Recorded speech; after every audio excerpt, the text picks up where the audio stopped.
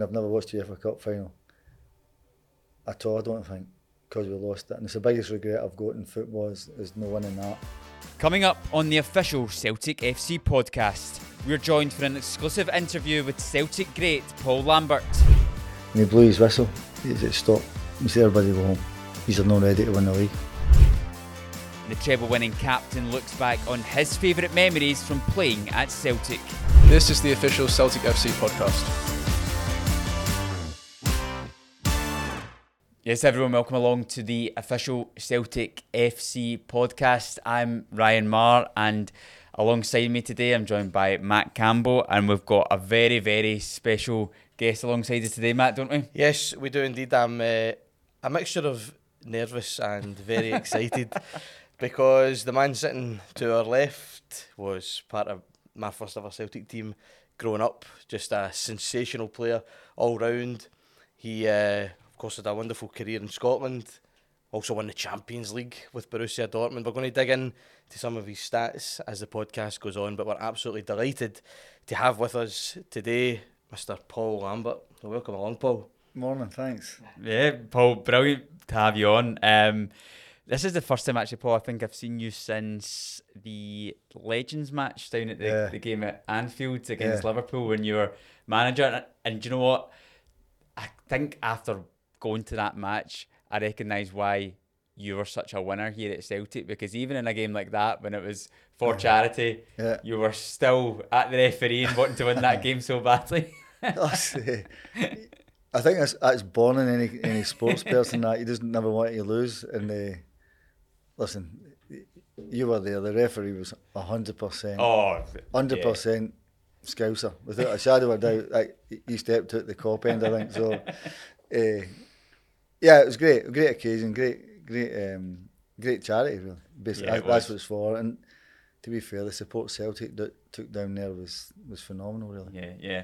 Well, we're going to get into your Celtic career in a little bit and try and get some of the brilliant memories from your amazing time here at Celtic and all the trophies that you won, the players that you played with, the amazing matches you played in as well. It's great to have you in. First of all, you sitting here up in the studio at Celtic Park, for those that are watching this. Let's bring back some good memories for you. It's incredible, and it's funny because when you're on there and you play in front of the crowd, you don't really hear it. It's just a noise. It's just a noise that vibrates of it. Listen, I played in an era where it was really strong. It didn't matter who came there, they would end up ultimately losing because the team was that strong, and the crowd were there every single game. This is what it is now. But you've got to be a big player to play here, just because of the pressure that's on it and the demand that's on it. And it's because it was hammed in the past, the great Jock Stein team. That's what puts the pressure on it. But you've got to love it. And if you get it right here, then dear, it's a phenomenal place. Yeah. Matt, so you were just saying about Paul being in the first Celtic team you remember. So do you have any memories that stand out? Well, I do, and I mean, it's in general terms though. I'm like a fanboy sitting here, by the way. I'm going to just be complimenting you the whole time. But in general terms, I mean, you're talking about, people talk about a Rolls Royce or a midfielder. People use that expression, a Rolls Royce in the middle of the park. For me, that's sort of a phrase that I would associate with yourself. You see that attacking intent, the ability to hit a pass, but not only that, hit the pass and then move on and receive it back. But of course, I was looking back as well. I mean, maybe you'll be able to correct us here. I feel like every goal just about that you scored for Celtic was an absolute beauty. You never scored average. Never scored a tap in. Exactly. I'd have missed day ones. No, you're right. But looking back, I mean, are there any goals that stand out? I mean, obviously, it's been covered so many times. The goal in the New Year derby for the edge of the area, just in front of the what is now the Jock Stein stand. It would have been a temporary stand at that point in time. You've also got the goal in the 6-2 game. Is there any goals for you when you look back in your Celtic career that stand out? Do you know, I had a better one against Motherwell the week after the Rangers game. It was further out. That on the left foot, was it? No, we played Motherwell after Rangers, and we won. Did we? No, we drew. We drew 1-1 at Fir Park, and it was a real tough game that, and I hit one for longer out, and it flew into the top corner. That goal's always forgot about because of what happened in the New Year one, because that was a more significant, because that, I always think if we'd lost that game we'd have lost the league. Rangers wouldn't want to win it, because I don't think we'd have clawed it back, but thankfully we got that result that put us back in the mix for it, and then we just went on that run. I think we lost maybe one game in the run into that after that New Year, so that's ultimately what won us the league, you know. Must have been a feeling though when it left. I mean, I've said I was going to touch on it, but we might as well touch on it. The goal in the New Year derby. See the minute that leaves your foot, do you know it's going in? Yeah, I knew right away it was going in. Yeah, it bounced really nice, you know, and I thought, well, I'm not too far, I can hit this thing, but I knew I had to cut across it. So when you cut across it, you tend to find it will sway away. And to be fair, Andy broke many a Celtic heart here, and I knew as soon as it left my foot, he wasn't going to get it, because there's too much of a bend on it, and that killed it for them. They were never going to come back from that. But the noise that night, I know you're saying about that temporary stand.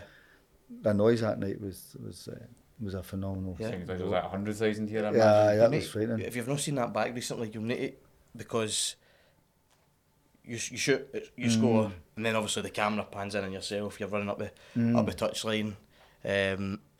But with the minute the camera pans back out, and by the way, it's like 15-20 seconds that have passed by, maybe even longer since the ball hits the net. The scenes in the stands are still almost as if it's just hit the net. It looked chaotic but brilliant. I mean, what a goal! It wasn't just the goal; it was the significance of the game. The significance of the game was you're talking about pressure on that one, because it wasn't just that. It was what was at stake. The 10 in a row was virtually going to go if we hadn't got a result, and it stopped all that sort of thing. And that was the hardest title I had won, without a doubt. That the 10 in a row one was the hardest because of what was at stake, and the pressure on it. I think we'll get into that in a little bit later on. We'll go into some more detail about that season, but since we're here at Celtic Park, since you're here as well, Paul, I thought we'd just start off by touching upon the current Celtic team under Brendan Rodgers. What have you made about Celtic over the last couple of seasons and seeing Brendan back in charge? I think it was unsaleable winning here all the time, even under Lenny. The club was going great and winning it. And where it got a little bit ropey was obviously when Rangers won the league. That's where it got. And then Lenny leaves, who done a brilliant job here and taking over the mantle and done a great, won a lot of titles with the club, knew how to win. And then Ange came in, and I always remember when he lost his first 2 goals, the clamour was, he's not good enough, get him out. Which is a normal thing here up in Glasgow, so you get that, and all of a sudden it starts to motor, and the new guys coming in. I never had any worry about the new guys coming in, because I realised he must have known them. So he'd have known their background and known what type of players they were. So, and the Japanese lads especially fitted in fantastic for the club. Yeah. Not just the way they're playing, probably their work ethic, which is really important. And no disrespect to them, I think they've stepped out in front of the crowd and they'll realise what it is. To me, they still don't realise what it is. They think, well, this is great here. They'll not really connect with it because maybe the language is not there or the understanding of it. But my God, they can play. And then the work ethic of them is infectious for everybody. And I think when Ange's done what he done in the last 2 years, you could have brought in anybody. Didn't matter whether it was Brendan or whether it was anybody, a magician, whatever. They were always going to find it tough to follow Ange. And Brendan, I think, was a great coup of it, because he knew how to win here, and he knew what the Celtic was about, and he knew exactly what it was. All he had to do was probably change 1 or 2 wee things, which he's probably done, and get the best out of them the way Ange has done, and he has done. So the start of the league has been great. Europe, you see it every year, they're not too far away from doing it. But you need that result. You need that result at home, especially at home. You need a result at home in Europe. But what Brendan's done in the short time he's been here, he's more or less replicating what he done the first time he was here. When you're watching the games, you look at that team. You're looking at the middle of the park. You touched on obviously the Japanese players, so right in the middle of the pitch, Ryo Hatate, Matt O'Reilly, Callum McGregor, when you look at the quality... Would they get a game in my team? well, would they?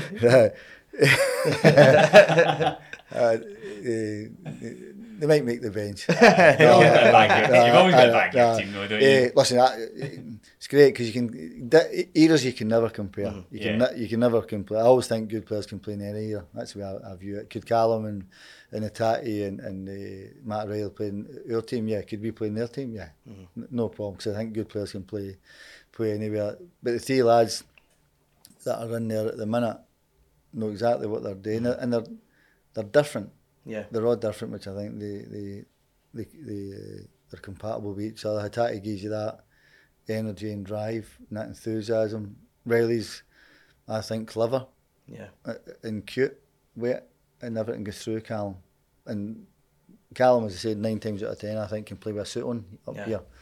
And so you're different on that theme. For another midfielder to come in, then they have to be similar ilk to what they three are. Yeah, I think Callum's a phenomenon of a player, really. What he does on a day-to-day basis, not just in terms of the games, but you speak to anybody up at Lennoxtown, they'll say that he's the person that's driving everything. He's first in, he's last out, and that's so important. You'll know as a captain as well.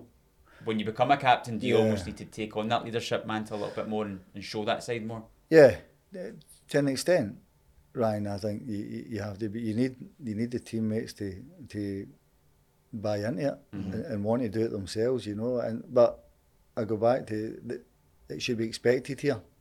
That should be a given when you're the captain of this club, because the size of it and the great captains that have been there before, and if you can grasp that and you can take the responsibility on it, then you'll breeze through it.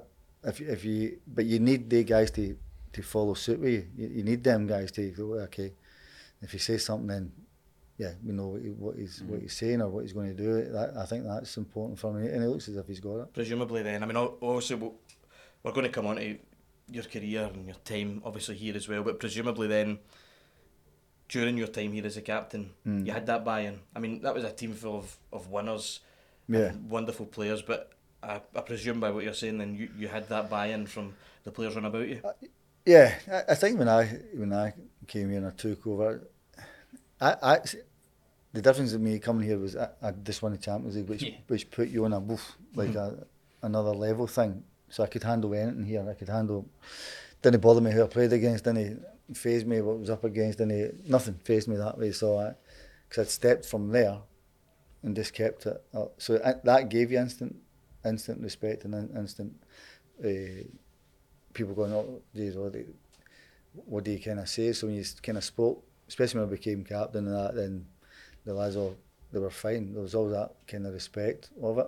Yeah, you could give a wee bit of stick and things like that, but there was never any animosity towards it. I think there was just a mutual respect in that team. We always at that era, we all had that kind of respect, because I think most of us were all international players, so we knew the game. Yeah, it was a team just full of winners, full of quality. Let's get into your career then, Paul. And before we get to Celtic, I think we do need to touch upon your journey to the club. Started off at St Mirren, part of that team. You were only 17 years old when you won the Scottish Cup, St Mirren's last ever Scottish Cup win.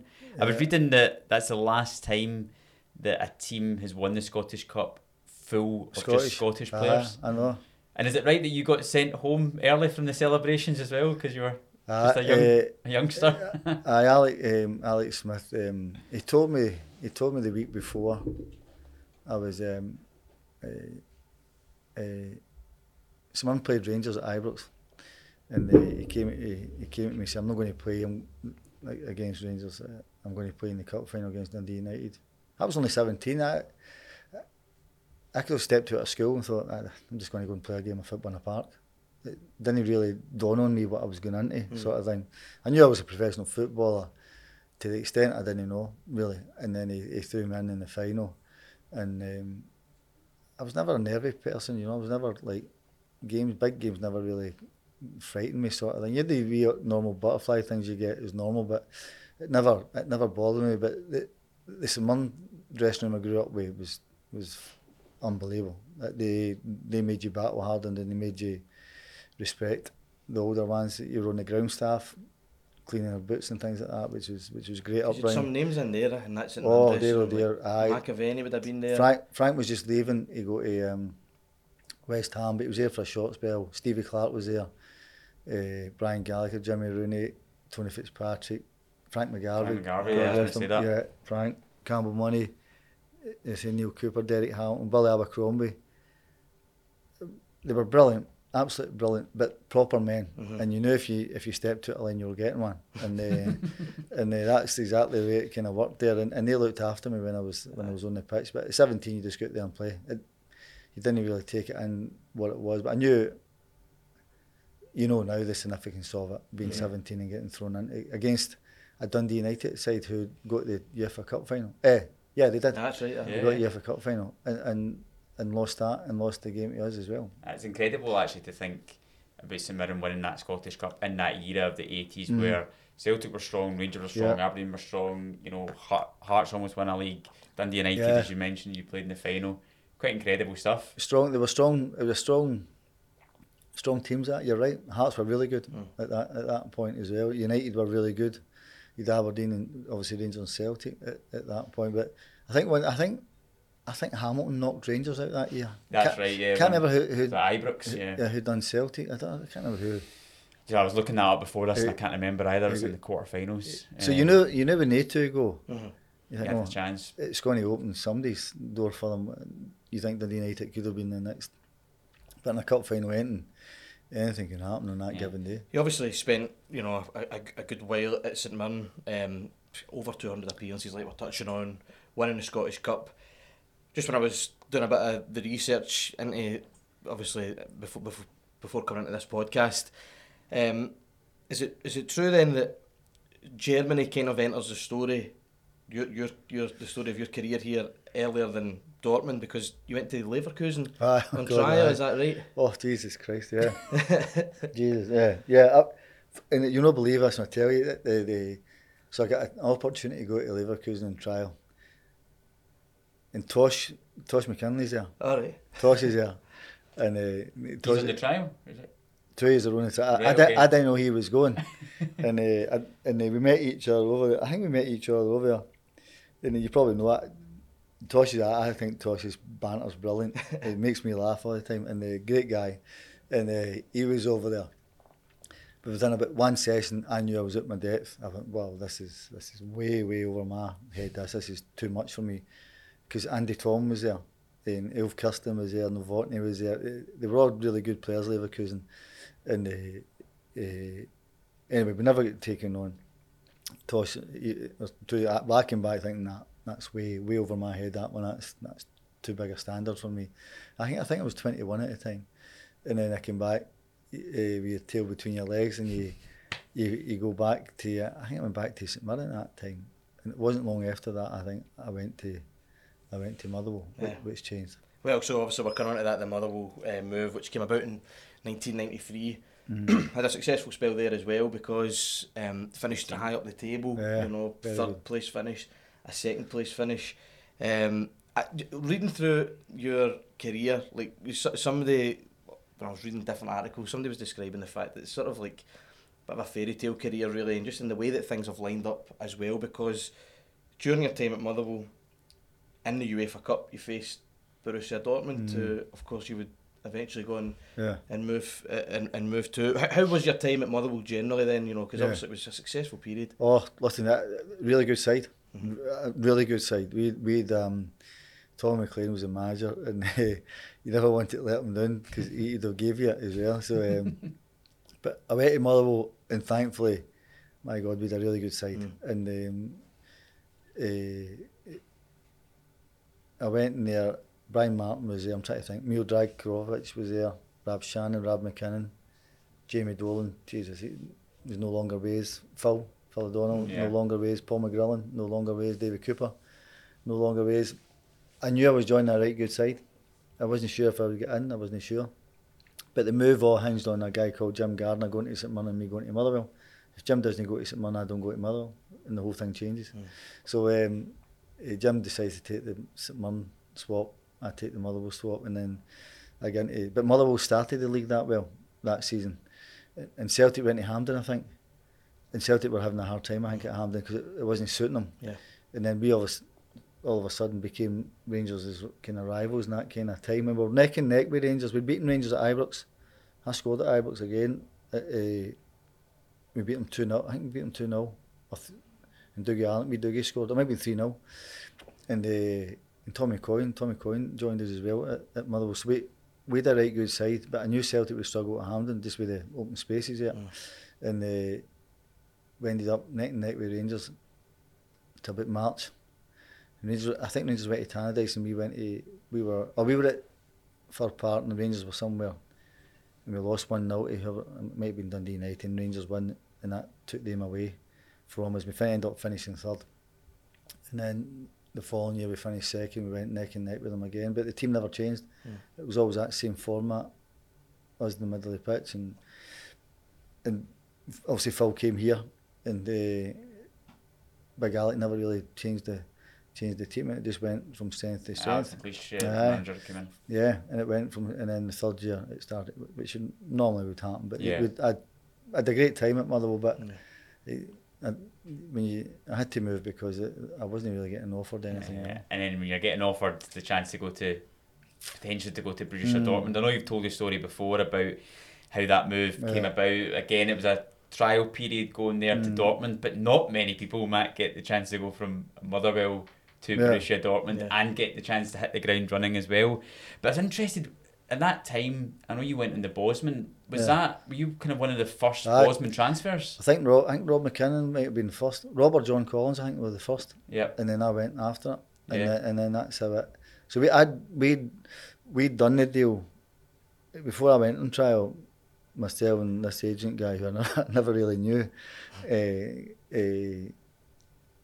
done the deal, and him and the general manager, Mr. Meyer, I call him, and who I got on with, done the deal, and they said to me, good luck in trial, and if it does well, that's the deal there. And I looked at it and I went, yeah. Better take it here. I said, if there's a few games I need to play well, it's this one. And then it just boomed for there. Yeah. But the hardest part was, you just mentioned it, I was hitting the ground running. If I never hit the ground running, I was never getting a game. Never in a million years would I get, because I looked at his dressing and I thought, wow, these guys had won everything in sight. Yeah. World Cup, national team. But like Germany, in 1996, and Germany would have just won the Euros. They won the Euros, and half the team were in Dortmund's team. And it was the same in 1990. If you look at the World Cup team in 1990, 3 or 4 of the lads are in the World Cup team that won it. And then you've got Sosa, who's just signed for Juventus, and Riedler and Sharpie's up front, and think, how the hell did I get in this team? And Paolo had a sore knee at the beginning of the season. And Otmar said, if Paolo doesn't make it fit, I'm going to start you. And we played Bayer Leverkusen. In the first half, I was all over the shop. I went, wow, Jesus Christ, I don't know the language here. The guys are taking the ball from me left, right and centre, and I don't know what man on is, or heading, or corners. I didn't know nothing.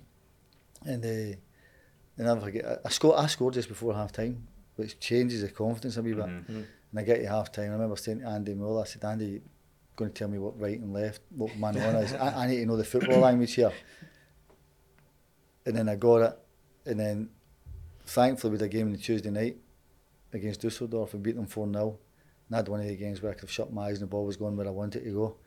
And that was it. It just went from there, and all of a sudden it boomed, and you never came out the side really. And that's obviously, it goes on to become an incredible season, a dream season really. It's like, you know, when you're a wee boy playing football, you dream about winning the European Cup. That is the pinnacle. That or the World Cup, but obviously we're Scottish, so we'll go with the European Cup. It's more realistic. You defeat Juventus 3-1 in the final in Munich. You beat Manchester United in the semi-final as well. Obviously, it's well documented, and you've spoken about it many times through the years. But again, reading about it, I watched back the highlights of the final as well last night. Nullified Zinedine Zidane in the Champions League final. What was he like to play against? I didn't realise how tall he was. and he was 6'4", I think, and I knew he was brilliant with his 2 feet, because I'd watched the wee clips of him, and I knew he had a brilliant sway in him, and I knew he could hurt you in the blink of an eye, really. The big thing for me was that Dan, if the ball was on the left side, he would drift. So if I get caught ball watching, I know the Juventus guys could find him. And I thought I need to stay with him all the time, wherever he makes a run from it. And that was but I was used to playing that role, because I'd done it against Thomas Hassler or Effenberg or Hadji, the Romanian Hadji. Balakov, I played Mehmet Shaw, I played against great number 10s in Germany, so I knew the role, what you're coming up against in him, but you're coming up against the greatest in the world. At that point, and you're thinking, well, this guy can kill you here. And I met him a few years ago at Madrid, and we just had a laugh about the final and that, so I met him after it, sort of thing. But if you ask me, is he the best? Without a shadow of doubt. Without a shadow of doubt. A ballet dancer. It's another level, that. It's another sway, the way his body went, and how elegant he was. Both feet, big guy. But if you look at that Juventus team, that era, an unbelievable side. Del Piero, Deschamps as well. Yeah, Deschamps was there. Ferrara, Montero, they're all there.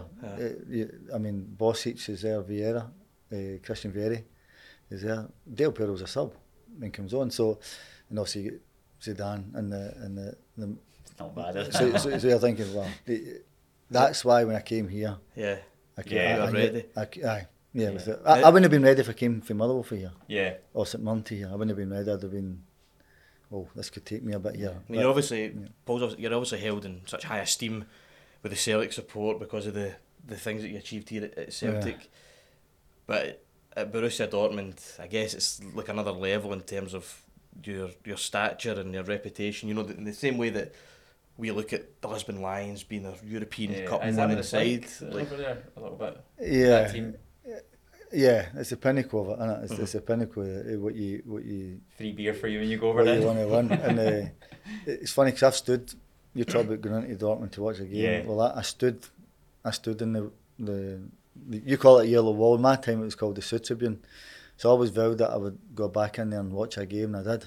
It was the best atmosphere ever. It was unbelievable. Did you have to hide? Did you have to wear a cap? I had a hat and that on, and but my seat. So I stood in the game, and I went over to the VIP bit for dinner after the game. But it was just a ridiculous atmosphere that was going on in there, because all stand obviously, and you can't move.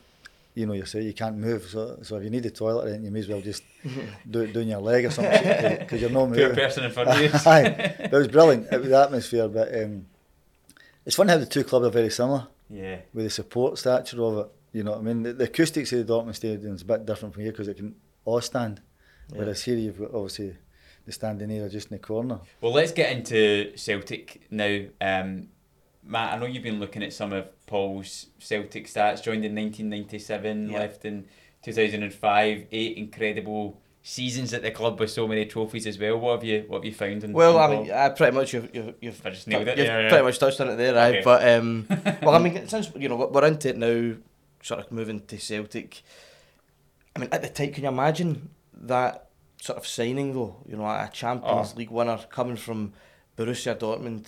You're a world-class player. I mean, surely you probably could have been anywhere in the world at that point, Paul. Yeah, the opportunity to go. Yeah. I could have went anywhere. I'd massive clubs wanted to sign me after the final. Then I turned everyone down because I was really happy in Dortmund. I didn't need to move because I was really happy there. I got on well with the crowd, everybody at the club. I had a good rapport with everybody, and certain circumstances said we had to come back. But I had a choice. I could have went anywhere, yeah. And maybe we were the lucky ones, Matt. Absolutely, because of course Paul comes in, pivotal part, as we've talked about at the start of the podcast, pivotal part of that team which wins our first title in a decade. Yeah. You can only imagine the pressure that must have been on that season as well. Were you aware of it when you signed for us, of the pressure that was on it? Yeah, 100%. You were aware of it. And the challenge coming back was to stop the 10 in a row. Really. That was a huge challenge. And being Scottish, we're probably a bit patriotic here, that you want to be known for doing something in your own country as well. Do you know what I mean? I wanted to achieve something in my own I was born just across the road there on Duke Street, so my mum and dad were from here, and I wanted to be born, or wanted to play here to achieve something. And as I say, I could have went anywhere, made a choice to come back, and I knew the pressure was huge, and that's why I say the 10 in a row season was a nonsense season, because of what the great Lions had done before us, and the great Jock Stein era. I don't think you ever find a better Celtic team anyway than that era there. That's my take on it. And everybody that plays here has to live up to that era and the great players that they had. So you make no apologies for saying, if I don't date here, then that's I failed, not them, it's us. So when I came back here, I thought, right, we're going to have to win. We're going to have to win this. And when I came back here, I was crap anyway. So for the first few games, and because the team was going really well with Morton and Craig in the middle of the pitch, and it wasn't until after probably the League Cup final I started to find my feet a wee bit, and then it transpired for there. But the pressure on it, oh dear, it was proper. 25 years ago as well, 1998 is now, since that game against St Johnstone on the final day of the season. What are your memories of that afternoon? Because anybody that I speak to that was at the game, that was surrounding the club, the one thing they say is relief. Is that what you felt? As I said, I didn't really feel masses of pressure on it, because I was used to what I'd done before. So I never felt that, God, I'm too nervous to play a calm game here or whatever. You just had to keep your head. But if you saw us training here on the Thursday before the Saturday, Vim had stopped training after about 20 minutes. We were that bad, and we were fighting with each other, and it wasn't good at all. And I never forget it. We were training in that corner there, and he blew his whistle. He said, "Stop." He said, "Everybody go home. He's not ready to win the league." And he was right, because we were a shambles. And we came back on the Friday, and then training went there again, and then Saturday you just knew that you knew Rangers were winning, because there was no noise coming from Tannadice.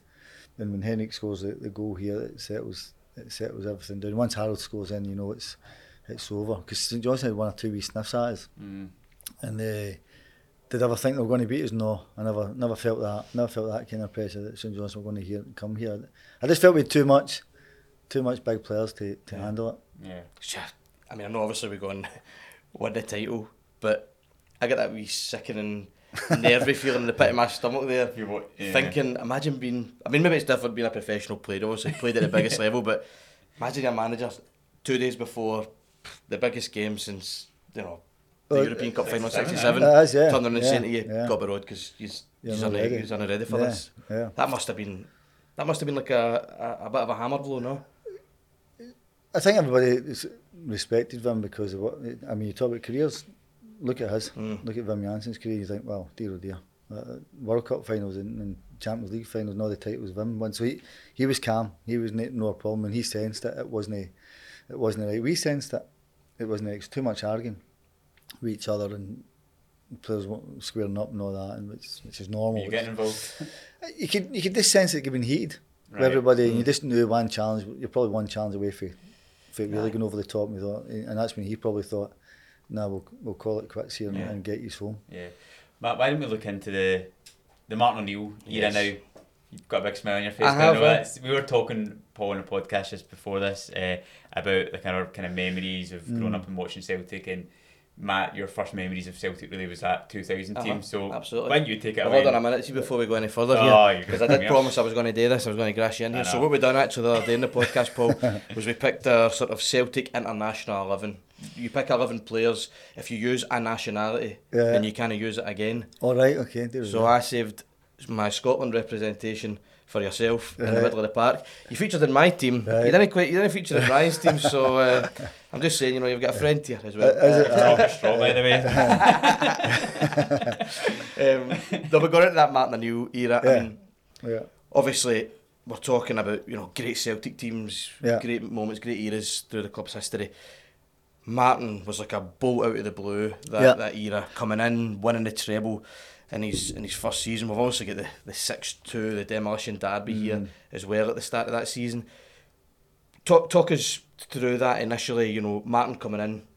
Could you sense that things were on the up as soon as he came in? As soon as he came in the building, we needed somebody like him. This club needed somebody like Martin O'Neill.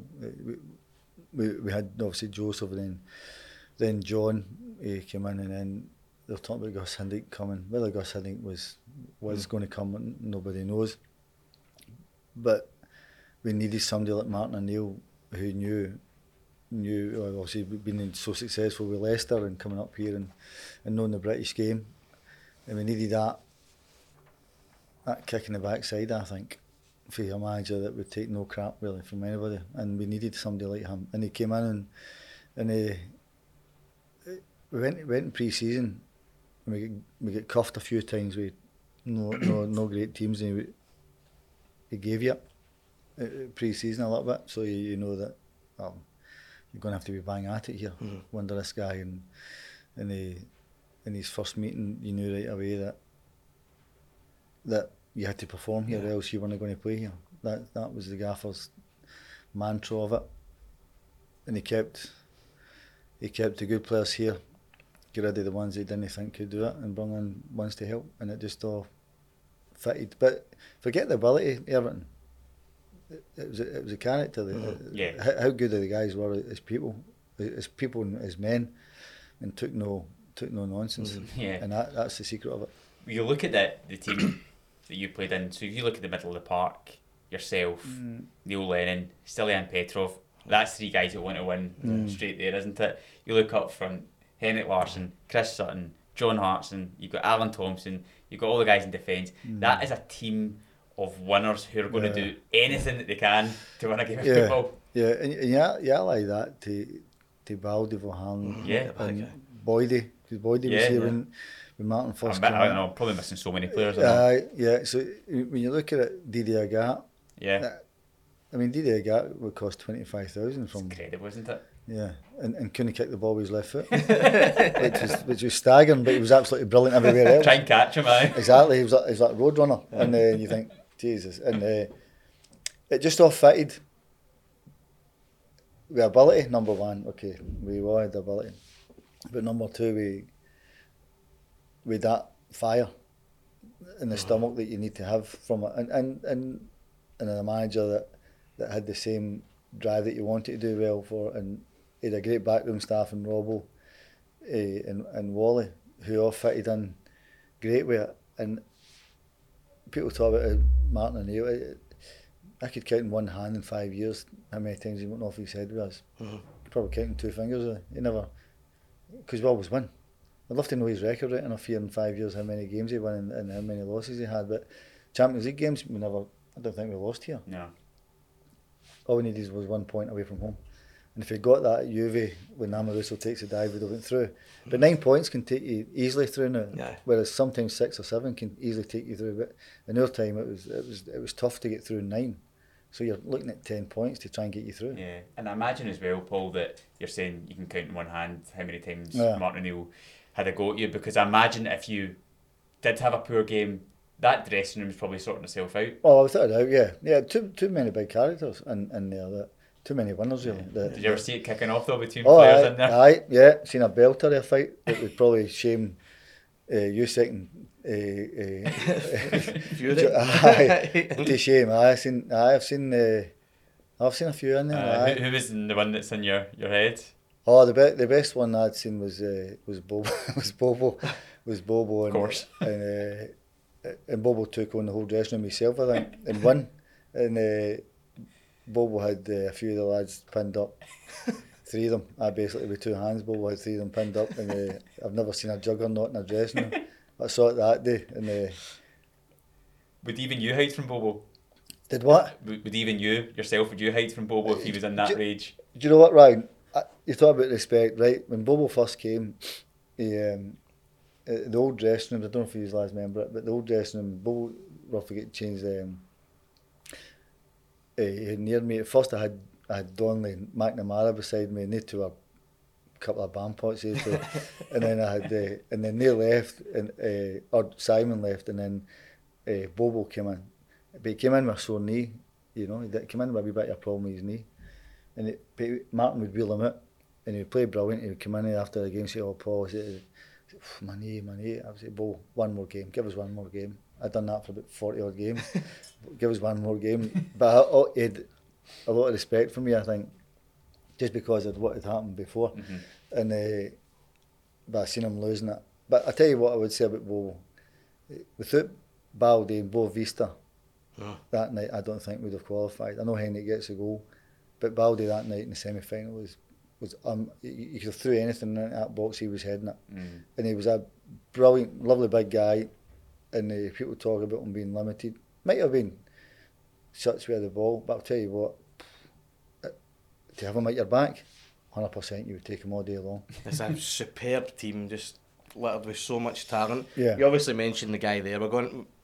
Can we talk about that team in that era without bringing him up? So Henrik, you obviously joined Celtic in that season, in the late 90s, as we're speaking about, would have been Henrik's first season as well.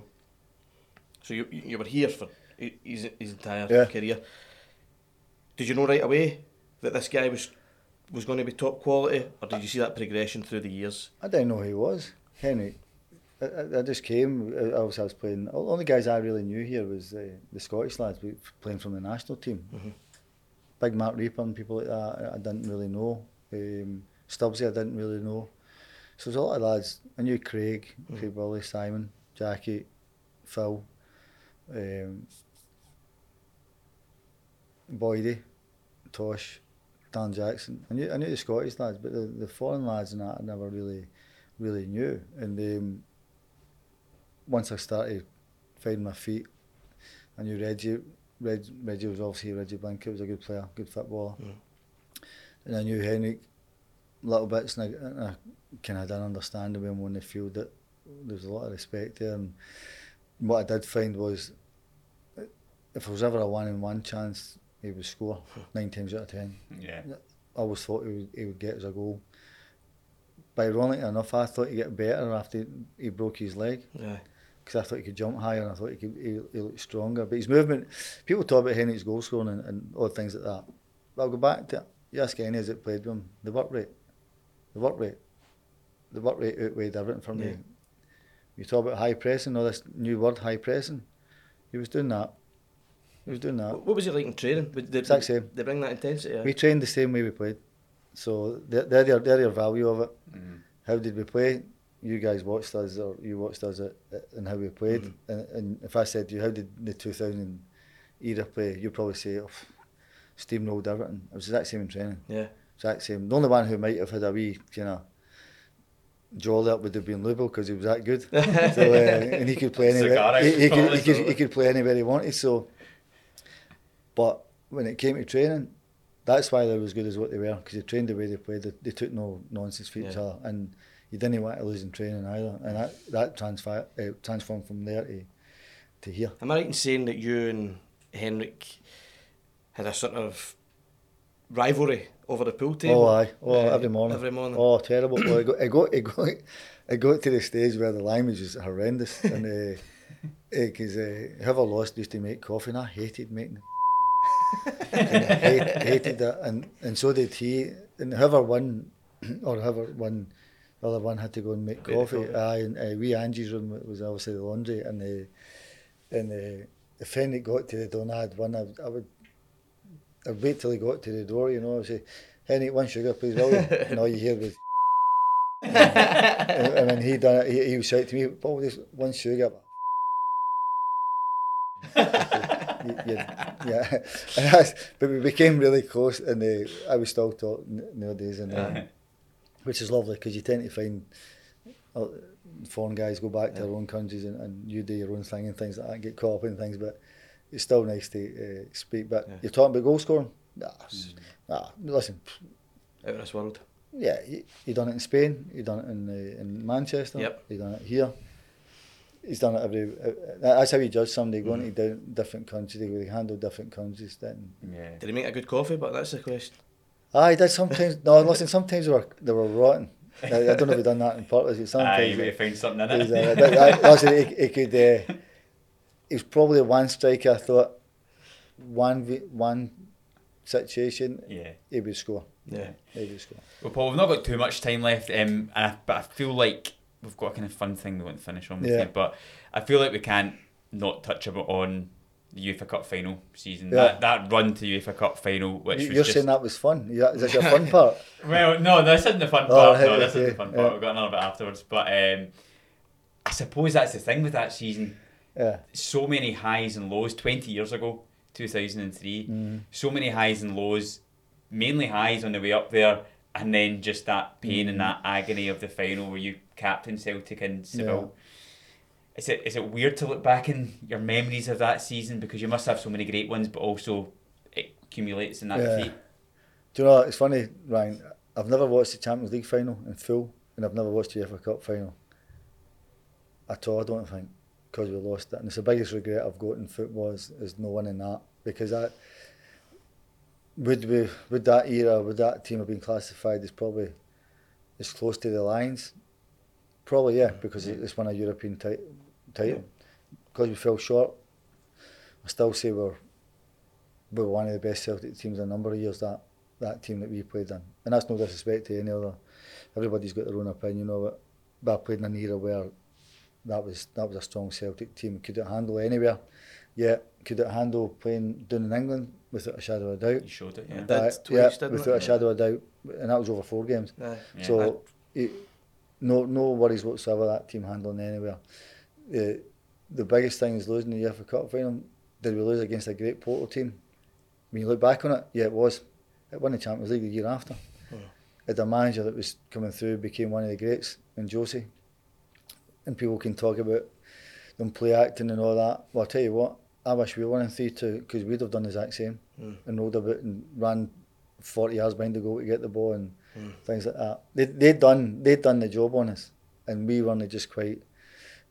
We just never hit the level for a final to have won it, and it just fell short, and that's the disappointment. The run, was brilliant, but the final, it was an What's the standout moment in the run to the final? Well, a standout game, the one that you reflect on, and everyone probably has different ones. Like it might be Liverpool away for one, it might be Boavista, it might Blackburn. There's so many. We had a brilliant result here, I think, against Stuttgart here, and Stuttgart away. I mean, they came at us from all angles, and we got. Did we get beat? Was it 3-2? 3-2. Alan Thompson scored a diving header, which gets us through, and that was a hard game in Stuttgart. Liverpool away. There's so many great moments there. That Boavista, I think, was the worst we played here. Because I think it was kind of a 6 o'clock kickoff or something. Something kind of, it was under the lights because of the TV, I think.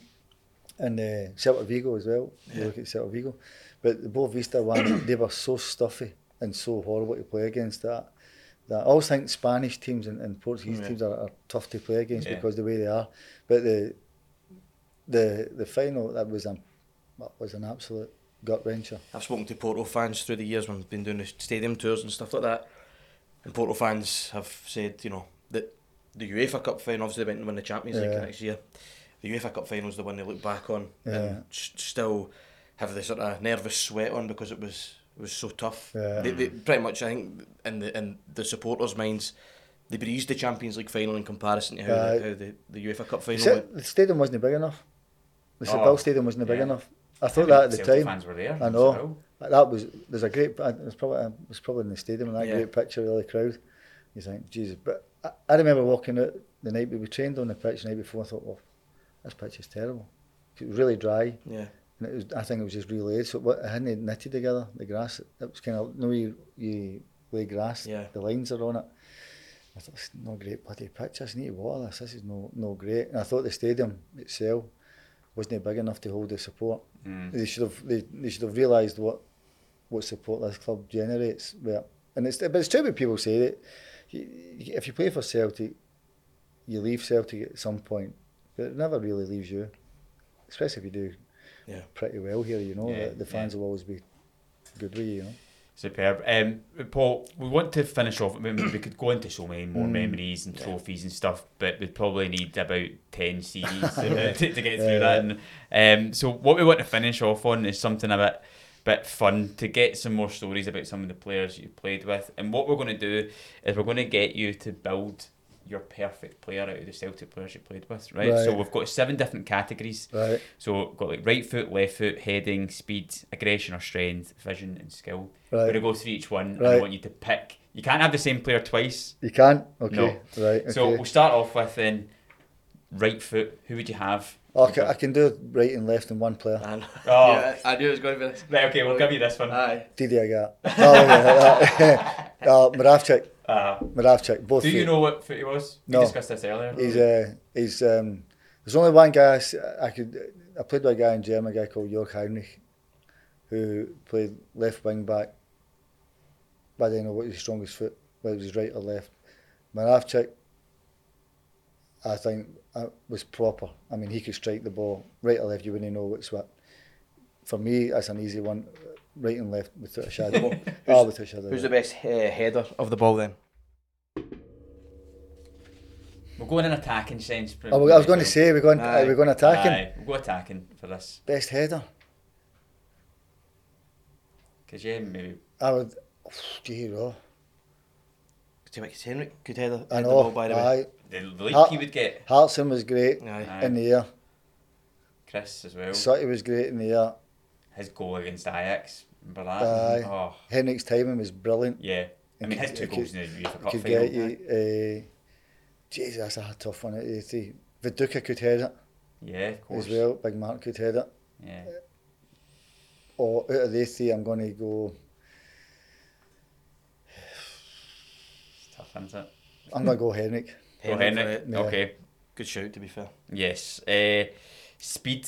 Oh, without a shadow of Mention doubt. him. Oh, without a shadow, he can catch pigeons. That guy. he could. You know, he was the quickest guy ever. Do you think if he actually went into like a 100-metre race, he would fare not too bad? Oh, honestly, he was. He was absolutely rapid. I'll go for Didi. I didn't even say his name. Nah, Didi the guy. Didi with a rapid, absolutely rapid. Aggression or strength. I know we're talking as an attacking sense, but this can be just your strongest player. But I think probably to get a guess at who that might be. If you break it down to strength, right? I could throw Johan into that because Johan was an absolute beast. He's seen nowadays as well. He's still. I know. He's a model. I think that guy. But for sheer aggression, you go Bobo. Yeah. For sheer aggression, but strength, Johan. I don't think he wouldn't be too far. Jos was a big, strong guy, but he wasn't. To play against that defence, imagine that. Went up to win a header against them 3. Bobo was sheer aggression, and Johan was proper strength. Yeah. So 2 more then. So this is where it's going to be maybe a little bit difficult because this one's vision or football and brain, and you've already used Lubo for the right and left foot, so you can't use him. So who had the best vision, the best football and brain, the best football intelligence? You can use yourself as well, by the way. Yeah, of course. You can throw yourself in. I'll leave myself out. Intelligence, football intelligence. They all had that. Someone that could read the game. They all had that. That was maybe one of like Neil Lennon's strengths as well, wasn't it? Lenny was intelligent. Jackie was intelligent. Yeah. Jackie could play anywhere. Yeah. I'll go Jackie. Yeah. I think Jackie could play anywhere in the back 4, anywhere in midfield. But do you know what? See, talking about that, you see that nowadays where like Philip Lam moving from right back into centre mid. Jackie was doing that. Jackie could do it. 20 years ago. I think intelligence. Jackie could. Could do it. Yeah. I mean, we could let you away with this, Excel can pretty much do whatever you like here, but because he's already been named in this sort of in this category, but the most skillful player that you played with, because I'm looking at that and going, again you could probably go Lubo again for that. Just have Lubo as your perfect player. Do you know he was really skillful as well? Morten Vikhorst. Oh yeah. Aye, Morten was really skillful. Lubo was a natural talent, a natural gift of God. I think that was, that he could dent really with the ball. Mark Viduka was unbelievable skillful. Yeah. Unbelievable skillful, big Mark was. I was going to say, you had some of the young guys coming through, like Maloney and McGeady's and stuff as well, that were... Yeah, but I think, the other kids coming through, would they hit Lubo's height? No, with both feet, no, absolutely not a chance. We're going with Lubo again. We'll give you Lubo again. Why not? Lubo's brother. Yeah. I'm sure he'll be amazing at football as well. Paul, that wraps everything up. Thank you so much for joining us and taking out the time to come and speak to us and go through some of those memories. As I said, there's still probably so many things. People are probably screaming, going, why did you not ask about that? Why did you not ask about that? But we'll need to get Paul back on at one point. I know, we just need to part 2, 3, 4. Absolutely, Yeah. Brilliant, really enjoyable. No, thank you so much, Matt. Did you enjoy that, going back down memory lane for you? Absolutely, it's pretty much whenever I'm talking about the team, Martin's team, that's like my team that I grew up with, so I'm just going to have a permanent smile on my face all day. Yeah. That's great. No, thank you so much. And do join us again. We'll be back on Monday for another podcast where we'll have an exclusive interview with John Kennedy. You John, have you? Yeah, we've got John on Monday's one, so I'll say hello to him for you. Good player, him as well. Yeah, really good player. And doing brilliant stuff now as a coach with Celtic. So do join us again then. Make sure you like and subscribe to the podcast wherever you get your podcast so you don't miss it. And again, thank you so much to Paul Lambert for Pleasure. Thank you very much, Enjoyed Paul. it.